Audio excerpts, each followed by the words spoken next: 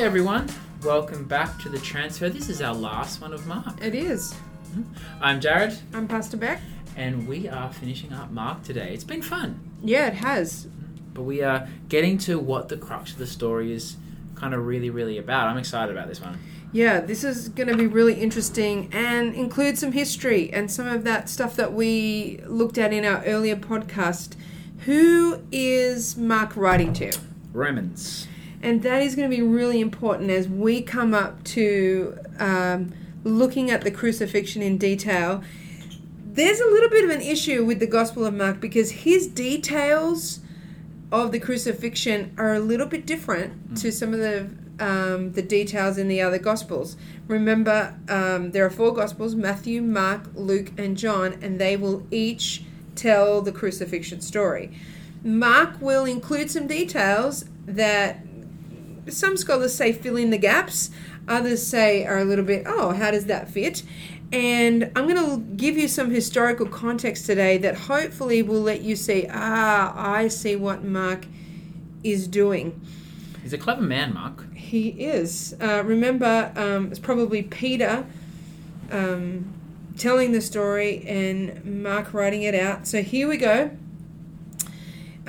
In having a look at this, we finished off reading the crucifixion story looking at Mark chapter 15, verse 21. I want to talk a little bit about, before we start, about a Roman coronation. Any idea what a coronation is? A coronation is when you set someone up to be king or queen. It's telling everyone this is the king. This is who rules everything. You've all seen those Disney, episodes where, Queen Elsa is coming in for her coronation, I've actually never seen Frozen. Oh, let it go, Jared.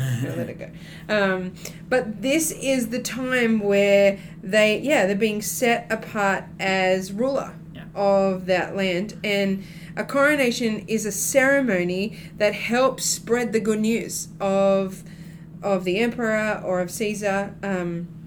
They would spread this good news through their currency, through their advents, through their parousia, and then through the coronation, which is the big public show, the pomp and ceremony, really declaring, I am the ruler and you're to look up to me. There was a emperor who had a big coronation around the time that this gospel was being written, and his name was Nero. He was actually one of the reasons why the church was so heavily persecuted. We talked, I think, a little bit about him maybe in our earlier episode. I can't remember now. But and he was an emperor to the Romans. So remember, this is being written to the Romans. Nero is an emperor. They will have just seen this coronation. Mark now has to, tell the story of Jesus in a way that would, in a society that valued victory and conquest and strength. He has to tell the story of Jesus and this crucifixion of Jesus in a way that they understood there was a lot happening here behind the scenes that you know nothing about. There were 9 steps in Nero's coronation. Really fascinating. And Thomas E. Schmidt, an Oxford theologian, he outlines this in his work. If you're really studious, I guess you could go and study it. But we're going to briefly talk it through, and I want to show you how, as Mark was writing his account of the crucifixion, he was actually paralleling a Roman coronation at the same time. What is he saying? He's letting them know this crucifixion of Jesus, this was his greatest moment, this was his triumph, and that's why we kind of labeled today's podcast as Jesus Wins the Day, because this is a declaration by Mark saying, what looks like is the end actually isn't really. This is Jesus being crowned king. And so the very first step in a coronation was that the Praetorian guards were gathered. And then after they were gathered, the royal robes were placed on the emperor, and they were given a wreath, a crown, and a scepter. And then the third step, they would be led through a procession.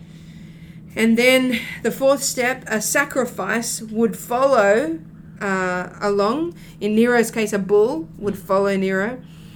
and the emperor would carry the instrument of the death of the bull, or the animal that was chosen. Step 5, Caesar would be offered wine mixed with myrrh to show his strength and his preeminence, but he would refuse it to show that he needed nothing. He didn't need their expensive wine. And then step 6, a bull or an animal would be killed, and then Caesar would go around and he would pronounce death or life. Prisoners would be paraded in front of him, and he would just randomly declare, you live, you die, you live, you die, showing that Caesar had the power over life or death. And then the 7th step was that the emperor would ascend the steps of the temple with on his right would be the high priest of the 24 legal religions in Rome, and on his left would be the leading commanders on the other side. And then the 8th step would be that Caesar would acclaim, people would acclaim that he was Lord and he was God, and they would praise him and say, Hail Caesar. And then the 9th step would be they would wait for a sign from the heavens. So this coronation, like everybody that Mark was writing to would have known these steps and known how it worked. Is that right? Yeah, it's like, I don't know, you may not have seen it again, but the Princess Diaries, she's about ready to be, crowned, Queen of Zenobia or wherever it is. And she has all these, specific parts of the ceremony that is undertaken before she can be coronated. So we're going to look at Mark 15, and as I go ahead and say the steps, would you find the verse that Mark is really highlighting? Oh, cool. Okay, so the first step of a Roman coronation was that the Praetorian Guards would be gathered. So looking at verse 16, it says, and the soldiers led him away inside the palace, that is the governor's headquarters, and they called together the whole battalion. That seems like a big deal, a whole battalion.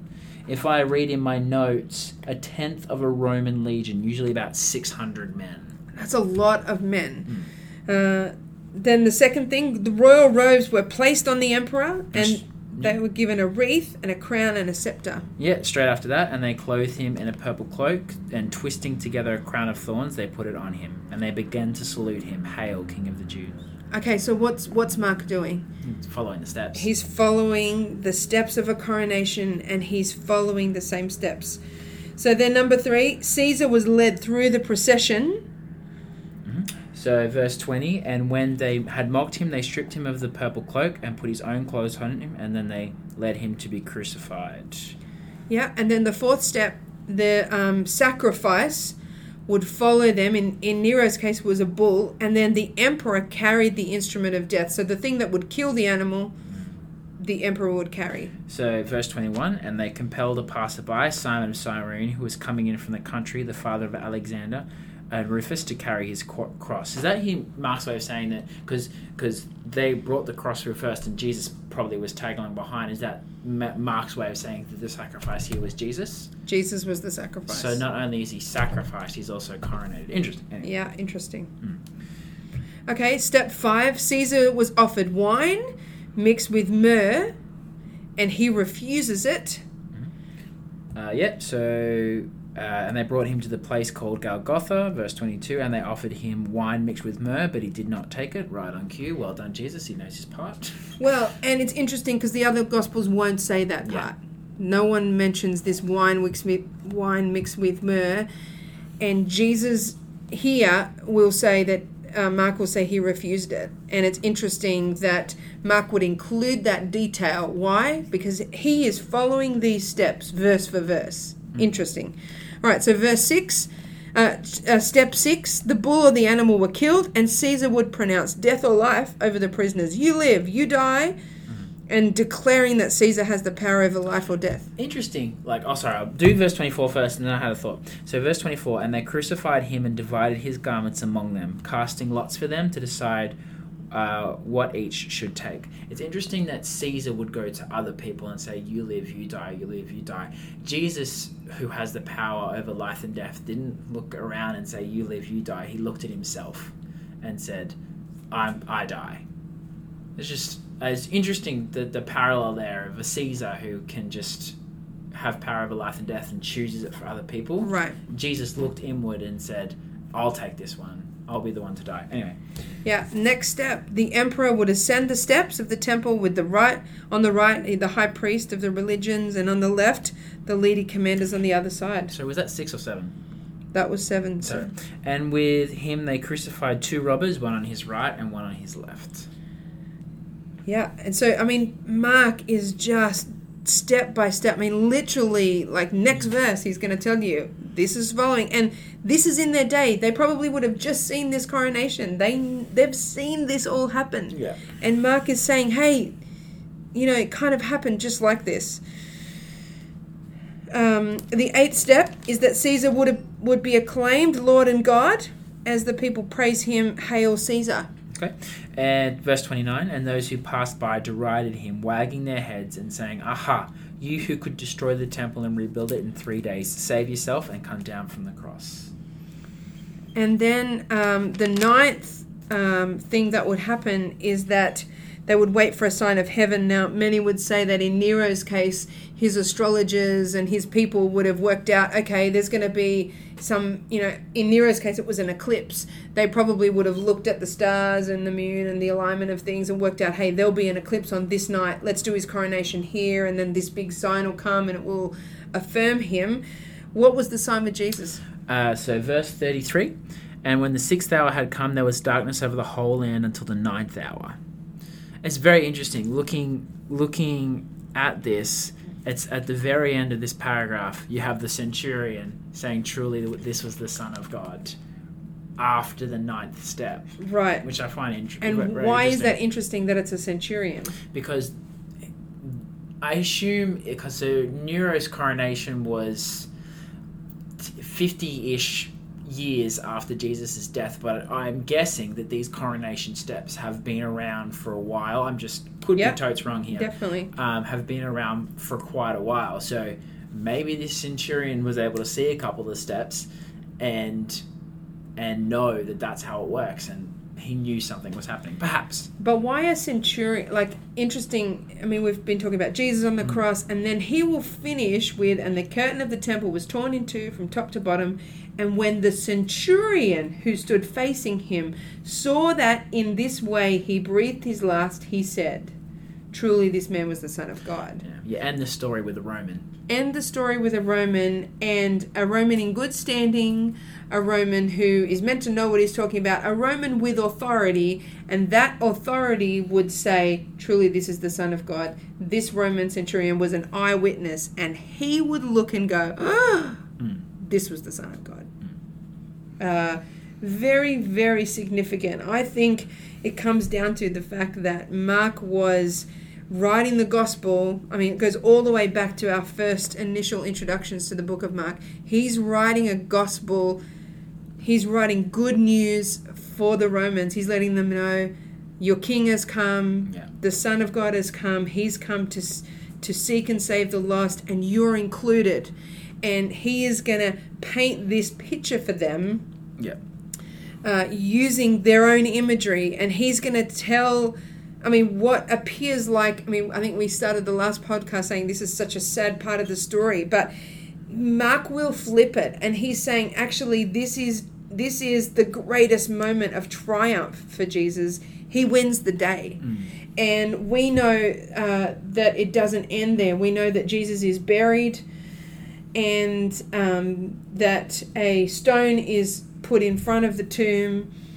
And if you look in verse 15, right at the end, it says, they rolled a stone against the entrance of the tomb, and Mary Magdalene and Mary, the mother of Jesus, saw where he was laid. And then chapter 16, it says, when the Sabbath was past, Mary Magdalene, Mary, the mother of James, and Salome bought spices so they might go and anoint him. And very early on the first day of the week, when the sun had risen, they went to the tomb, and they were saying to one another, who will roll away the stone from us from the entrance to the tomb? And looking up, they saw the stone had been rolled back. It was very large, and entering the tomb, they saw a young man sitting on the right side, dressed in a white robe. And they were alarmed, and he said to them, do not be alarmed. You seek Jesus of Nazareth, who was crucified, but he is risen. He is not here. See the place where they laid him, but go tell his disciples and Peter. I think this is really interesting. Tell the disciples, and Peter, the one who denied me 3 times, make sure you tell him. Tell the disciples and Peter that he is going before you to Galilee. Because if you go ahead and read John chapter 21, where does Peter go? Fishing, right? He goes back fishing, tail between his legs. Story's over for him, basically. Story's over. Jesus is, and Jesus will come to him and speak with him. So fascinating. Peter will be brought back into the story of God in Galilee. So I just think interesting that these women will come and be the first eyewitnesses to the resurrection of Jesus. And in that day, women were not, they couldn't testify in a court of law. They were not held as that their kind of account would mean anything. And Jesus is going to value women, value their voice, value what they're doing and what they can contribute. And he would send them as messengers of his resurrection. One of the greatest points where it talks when you want to advocate for men and women both serving in ministry would be this point, that if Jesus wasn't going to allow women to serve in his church and to share the news of Jesus, if he wasn't going to do that, then a man would have been the first one there. But these women were commissioned to go and tell the disciples. Men will then go. Later we'll know from the other accounts that the other men will go. And I think John and Peter race it out to get to the tomb. But I think it's interesting The disciple whom Jesus loved. The disciple whom Jesus loved. They have a good old race to the tomb to check out that Jesus is not there. But this is a story that Mark is saying Jesus wins the day. And Jesus is king. That's the main thing that I get out of those steps, because what's clear to me in this, if this is Jesus' coronation, Jesus is, through what he's done, Jesus is now the undisputed king. It's not Nero, it's not Scott Morrison, it's not Donald Trump, Vladimir Putin, whatever. Jesus is the undisputed king. He is his coronation. Yeah. So I hope that even as we've walked through the book of Mark, that you will have seen this story of God, seen the fact that this gospel will be written to these people at this time as such a way of reminding us that we need to tell the gospel. We need to tell the good news of Jesus to our generation in a way that they can understand. And I think that's why, we're meant to take the story of Jesus and put it in words that people will, understand from things that, they face in their life, just like Mark did to the Romans at that time. So I hope that you guys have really learned a whole lot, learn about the story of Jesus. We have skimmed the surface. Yes. But as you have, sat in your discussion groups, hopefully you will have unpacked it. But you will spend a lifetime unpacking these stories over and over, and the Holy Spirit will reveal something fresh and new. Hey, Jared, why don't you pray for us in our very last podcast? Pray for those that are listening, and let's end on that note. Heavenly Father, we present ourselves before you, and we thank you for what you've done, Lord. We thank you for the sacrifice that you made, and Lord, we thank you that you are King. You have been crowned as King. Lord, I pray for anyone listening to this, Lord, will you use this to draw people closer to yourself? Will you use this to change hearts, change lives, change minds? Will you use this to bring people to you? Lord, I pray for those listening, may they draw closer to you, may they learn more, bring the right people around them to discuss this with, bring the right people around them to guide their faith journey. Lord Jesus, we need you, we love you, we trust you, and we thank you. In Jesus' name, amen. Amen. If you need any more information, or just maybe you want to read some further, you can contact us at Hope Point Church. You can find us hopepointchurch.org.au, and or you can look up, I think when you go to the transfer page, you'll find some links there. You can email us, and get in contact with us, and we can point you to some other places of reading. Fantastic. We don't know what we're going to do next. We don't. We'll let you know for season 2. All right. Thanks, guys. Signing off. Have a good one.